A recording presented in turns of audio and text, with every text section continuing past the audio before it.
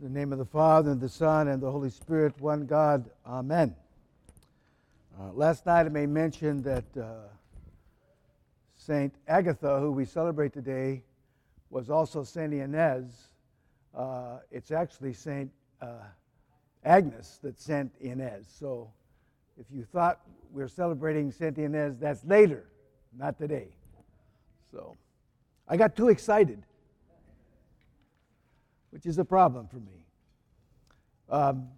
So we come to the publican and the Pharisee. We hear these words in the hymnody and matins.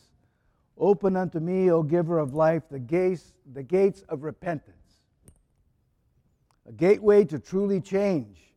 A gateway to see better the condition of our souls. A gateway to be better. There are beautiful 5 themes that we begin with before we enter Lent. The church has a beautiful way of allowing these themes to examine the condition of our souls. Last week was desire, the Canaanite woman. Do we desire Christ and the kingdom? Today it's the publican and the Pharisee.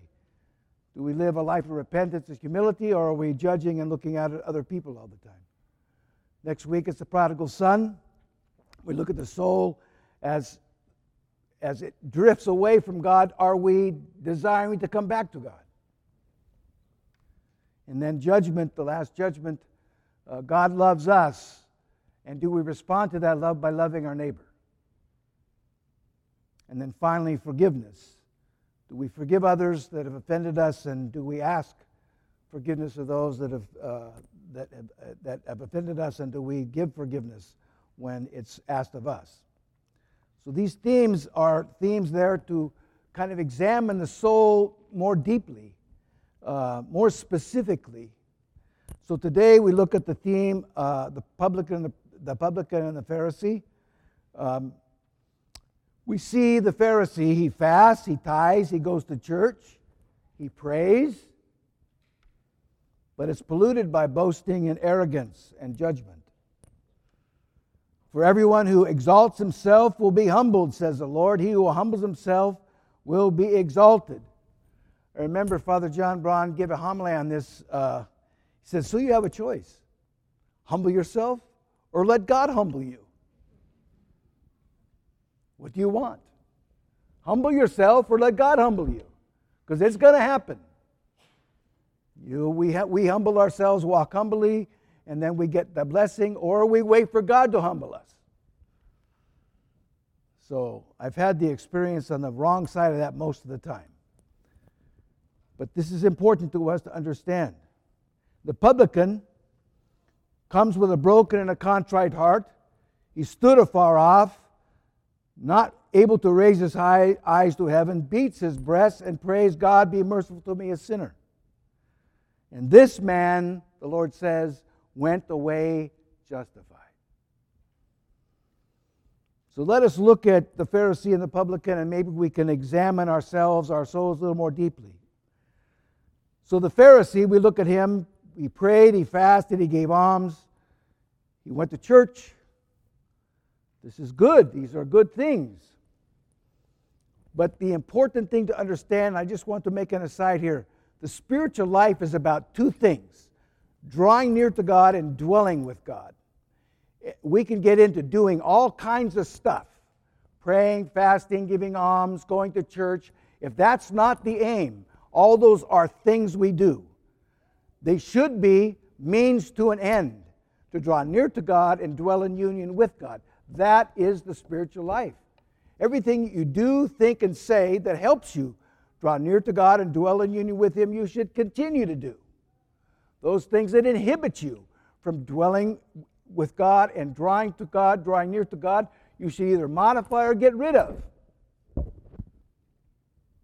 pretty serious. It should be serious. Okay, this is the spiritual life. We know it. To be with God, for me to be with God and dwell with God and to draw near to God is what I should be preoccupied with, occupied with all the time. I should get up with it. I should live my day with it. I should go to bed with it. This is the spiritual life. So all these things we do should have that as an end. Okay, and he prays thus with himself. That's an amazing statement. He prays with himself. Now, and I kind of chuckled at that. I said, that's kind of interesting, but I've prayed with myself before. Have you ever been in prayer and all of a sudden in the middle of your prayers you're thinking about what you're going to do that morning? Or you're deciding what you're going to have for lunch? What is this? I'm standing before the Almighty God at His throne, before the Mother of God and all the angels and the saints, and I'm thinking about what I'm going to have for lunch? I'm praying with myself. Okay, that is an issue. Okay, how do we get past that? We repent right away. Lord, forgive me, and we get right back into it. Don't beat yourself up about that because it happens. It's going to happen. It's going to happen next week. It's going to happen maybe tonight. It's going to happen. Just say, forgive me, Lord. I've lost attentiveness, and bring yourself back to the next words. That's a very powerful way to look at things. So I encourage you to do that. And then he says, I fast, I tithe, I'm not like other men, boasting shamelessly with shameless exaltation. Proverbs says, let your neighbor praise you, not your own mouth. It's great. Let somebody else say good things about you. Don't say good things about yourself. You don't need to do that. Prideful and vainglorious. When we're prideful and vainglorious about the things we do and accomplish, we lose our reward. This is from Saint Gregory Palamas. The house of virtue is toppled, built on the walls of pride and arrogance. You know, we get so caught up in who we are and how good we are, and we lose this idea that we need to be completely understanding of our dependence on God and our complete the efforts we make, the gifts we've been given, the things we do are gifts that be given to us by God, grateful to Him. The things we're able to do, we are related to do by the grace and mercy of God, so we thank Him.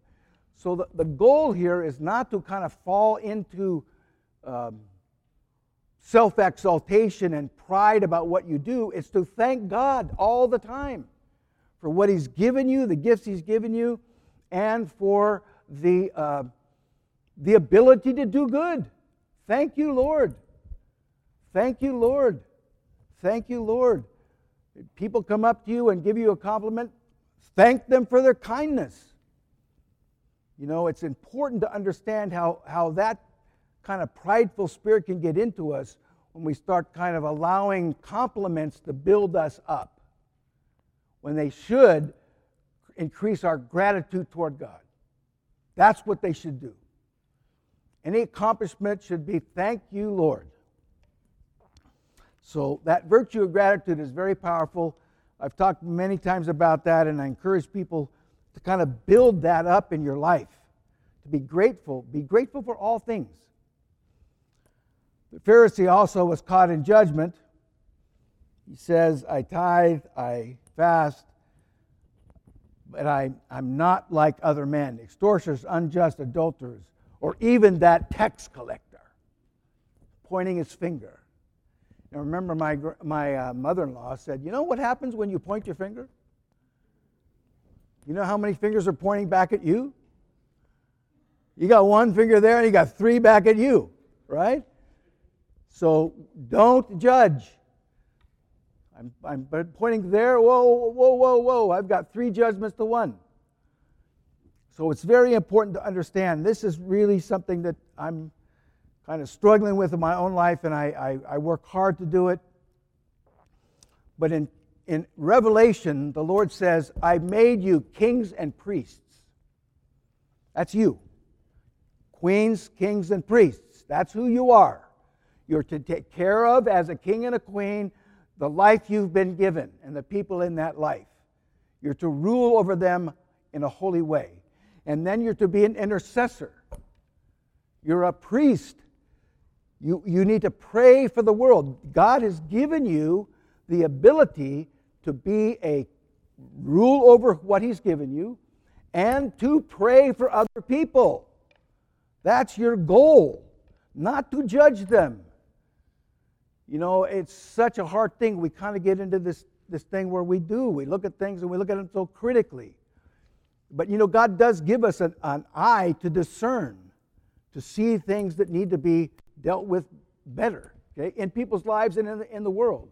We need to pray for them, like immediately. Not judge them. Be people of prayer. And if we do judge, we should just repent and then pray. But I think it's very, very important to understand how important it is to pray for people that you understand need some prayer, for things in this world that need prayer, not to judge them. What happens when we judge others, when we look at other people's sins? We're blinded to our own. We can't see our own sins. We're looking out at other people. I'm glad I'm not like that other man. The Pharisee was looking at the other man's sin and could not see anything in himself. So we have to be careful of that piece that it kind of takes away our ability to look deeply into our own souls. St. Cyril says, "Moderate yourself. Set a guard, O Lord, over my mouth, a protecting door about my lips." So what I think St. Cyril is saying is pay attention to what comes before you in the day, in your life. Pay attention to it. Respond to everything in a holy way. Everything. Everything comes to you. God lays out your salvation every day. Everything there is for you to act virtuously. Everything. Every activity, every person you meet, everything you do is there so you respond to it virtuously. So that's our goal, to understand that that's how we should be paying attention to our day and our life. So the publican. 2 men went up to the temple to pray. First, he stands afar off. So this is always interesting. He comes in, he can't get past the front door. He's in the back. You know, I was thinking, you know, we kind of sometimes I do this. We kind of walk into the church and casually come in and not aware that we're walking into heaven. Especially when the liturgy's here. The saints are praying. The Lord's at the throne. The cherubim and the seraphim are surrounding the throne right now.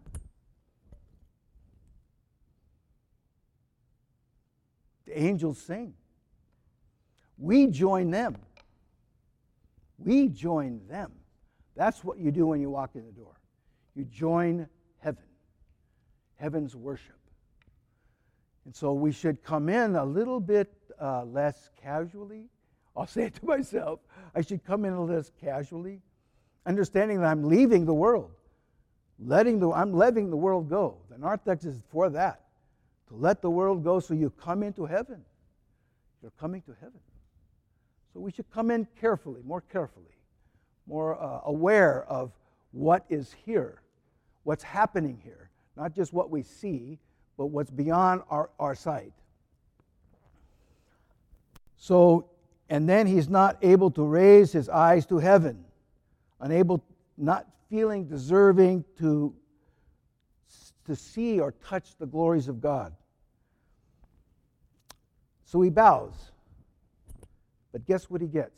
He gets to see it in his soul. You know, we have to look down to see up. You have to look down to see up. You have to humble yourself to see the glory of God. You don't see it just by kind of gazing at it, okay? You must humble yourself to see it. That's what he did. He came in and bowed to God, "Lord, have mercy on me." And so the gates of heaven opened to him. So may we do that. May we understand that. St. Gregory Palamas says this, beautiful. Humility is the chariot by which we ascend to God. Humility is the chariot by which we ascend to God. You want to take a chariot to God? Humble yourself. Very powerful. And then he beats his breast, confessing with deep repentance, trusting in the goodness and tenderness of God. Here's another quote from St. Gregory. This is very beautiful. One is spiritually courageous who managed to take refuge in repentance when caught in the snares of the enemy and fallen into the nets of sin. You have to be spiritually courageous to take refuge in repentance. That's powerful. There's refuge in repentance. When you are struggling with a sin and you repent, there's refuge there. There's forgiveness there. There's God's mercy there. There's God's grace there. So my encouragement to you, as we heard yesterday at this beautiful talk by Father James Coles, you need to come to confession. Do you confess enough? I'll ask the question. And everybody's going to say, no, I don't. So what should you do? Come more, right? Maybe do a pre-Lenten confession, a Lenten confession, a post-Lenten confession. But this idea that we're always looking and examining ourselves is very, very important to us. So my encouragement to you is to take refuge in repentance. It's refuge. We beat ourselves up by our wrong deeds, our wrong thoughts, our wrong words, our wrong deeds. We beat ourselves up. There's refuge for you, beloved. Where is it? In repentance. When you're caught in the snares of the enemy, in the difficulties of life, repent, because that's refuge for you. Wow. So, in conclusion, let us flee Phariseeism with its shameless self-exaltation and judgment of others. Let's flee that. And cling to the contrition and humility of the publican. May we repair well as we journey to Holy Lent. In the name of the Father, Son, and Holy Spirit. Amen.